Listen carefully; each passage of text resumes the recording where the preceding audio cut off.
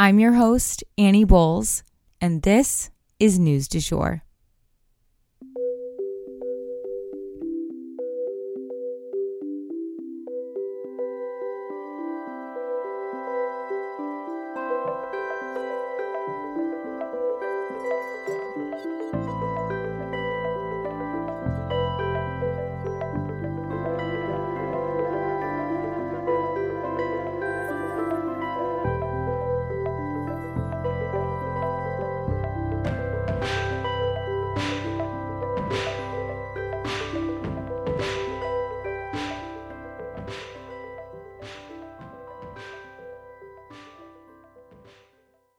Hey, you guys, and welcome back to the News du Jour, a calmer space to consume the news. So, in about an hour, I'm going to be watching the second round of Republican presidential debates for us. And of course, I will be taking notes and I will be reporting back on tomorrow's episode for you guys. But by the time you guys hear this, it'll be Thursday. And Thursday is when the impeachment inquiry into President Biden is beginning. So I'll have a lot to tell you guys about regarding that as well, I'm presuming. And the last reminder is that the deadline for Congress to find a way to compromise and agree on a budget is this Saturday. If they don't meet that deadline, the U.S. government will shut down. So just wanted to make sure we're all on the same page on all the happenings this week. And actually, that brings us right into our first mini story. So you guys, the U.S. Senate has approved one of those stopgap measures that I was telling you guys about yesterday in order to give themselves more time to pass a budget. This move actually puts more pressure onto McCarthy because now he's kind of expected to get this stopgap bill passed in the House, and I'm sure he wants to, but those who are holding up everything else also do not want to play ball on this stopgap measure. And ultimately, they're the ones who help put him into his job. So this further tightens the tension around his entire dilemma. He is going to be forced to make some kind of a move, one way or the other. And there are no great options for him here, but this stopgap measure kind of forces his hand a little bit. And leadership means having to make tough choices. So you can do this, McCarthy. Just focus and do the right thing. We'll keep you guys posted. For our first longer story today, the American soldier who ran into North Korea is back in U.S. custody. So some of you guys have mentioned to me that you would like merch that says, do not run into North Korea. And while I love that idea, I thought that actually was really funny. I definitely laughed very loudly when I read the message. But I don't know about anyone else, but I was also kind of actively worrying about this young man who ran into North Korea. Like, obviously he made his own choice there. He did. But he was clearly having some sort of a mental health crisis, I would like to think, when he ran in there. North Korea is not a pleasant place to be, period, but especially not being held in custody there. That's actually probably one of the scariest places to be. And given that he voluntarily ran in there and was facing charges here in the U.S., not to mention, racial prejudice being a factor, I was worried that the U.S. government might not go to the lengths they needed to in order to retrieve him. I am relieved, though, to report back to you guys that Travis T. King, this young man, is now back in U.S. custody, and he will soon be back on U.S. soil. Other U.S. citizens who have ventured into North Korea voluntarily were either held captive or used as bargaining chips or even used as propaganda in North Korea, trying to demonstrate how Americans would rather live in North Korea. We don't know much about how or why they let Travis T. King go, but reports have just said that he was quote unquote expelled from North Korea.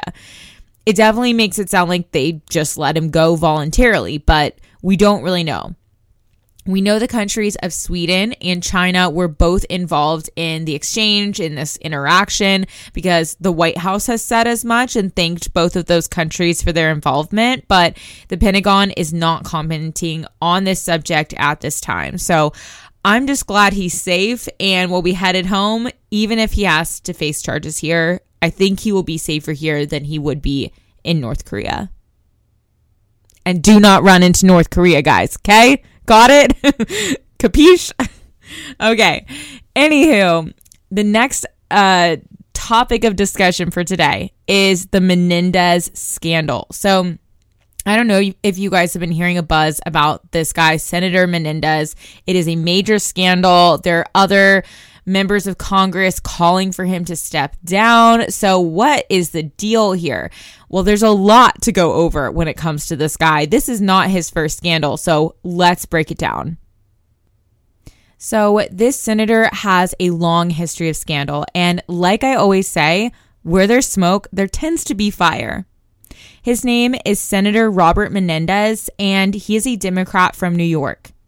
He was indicted on corruption charges last week. However, he has been facing similar accusations and charges dating back to like 2006, y'all.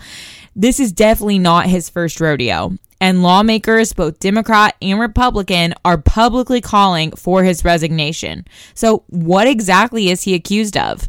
Let's get into the details. So first off, back in 2006, Menendez was accused of taking rental payments from a nonprofit in order to help secure them with federal grants. Yikes. But somehow this case was closed and basically dismissed in 2011 with no charges being brought against Menendez. Sus? Or just a misunderstanding?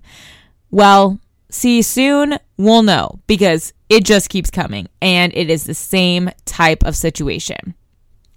In 2012, a man came forward to tell a federal investigator that he made illegal campaign contributions to the senator's re-election campaign. So, again, the theme of taking money that does not belong to you and you're not supposed to have, that's the theme here, and it continues.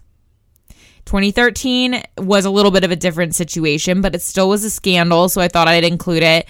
There were allegations that Menendez hired prostitutes in Brazil who were also paid to keep quiet about it.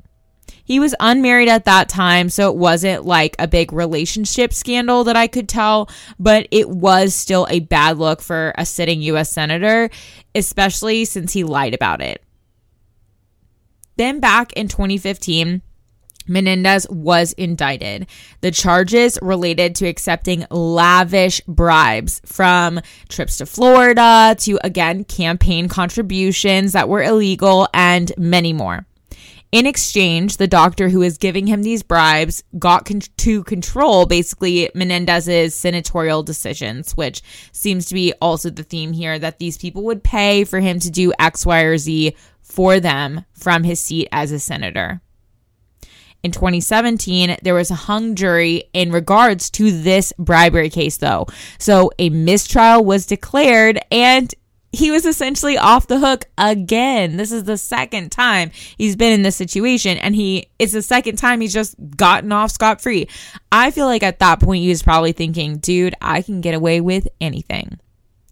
So then, June of last year, 2022, federal investigators raided the Menendez home, and they found almost $500,000 in cash, along with gold bars in the safe, totaling about $150,000 worth of just gold bars. Then this month, federal prosecutors brought even more corruption charges against both Menendez and his new wife. So this is definitely, scandal on scandal on scandal on scandal. It's just so many years worth of this that I feel like at this point, I have to hope this guy is going to be held accountable for his actions. Menendez, again, like I said, has been called on from both sides of the aisle to resign, but he refuses to do so. He did temporarily stand down from his position as chair of the Senate Foreign Relations Committee, but that's it.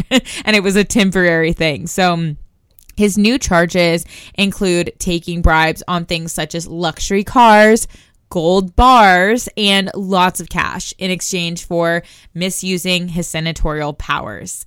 We will definitely keep you guys posted as this case unfolds.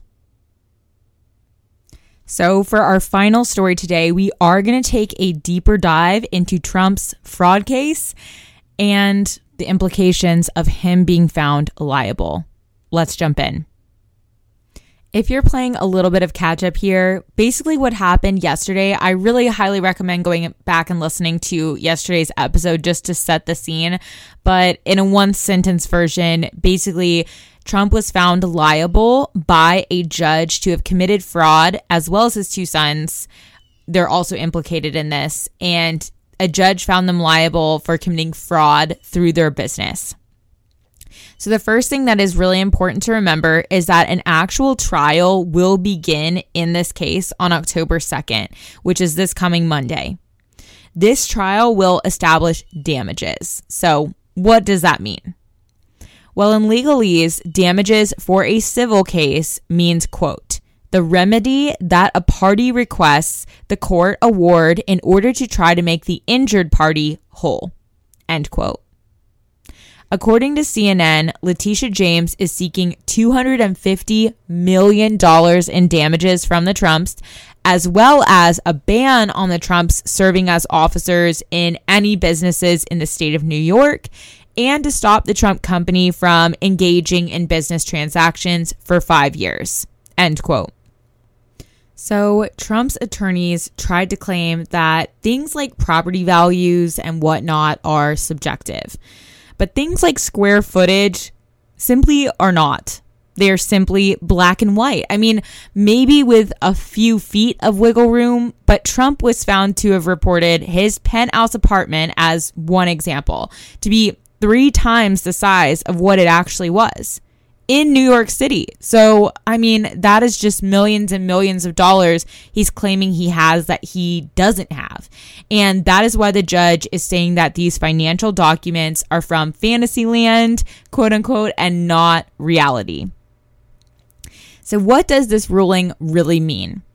The ruling that the judge found Trump liable even before the trial happened.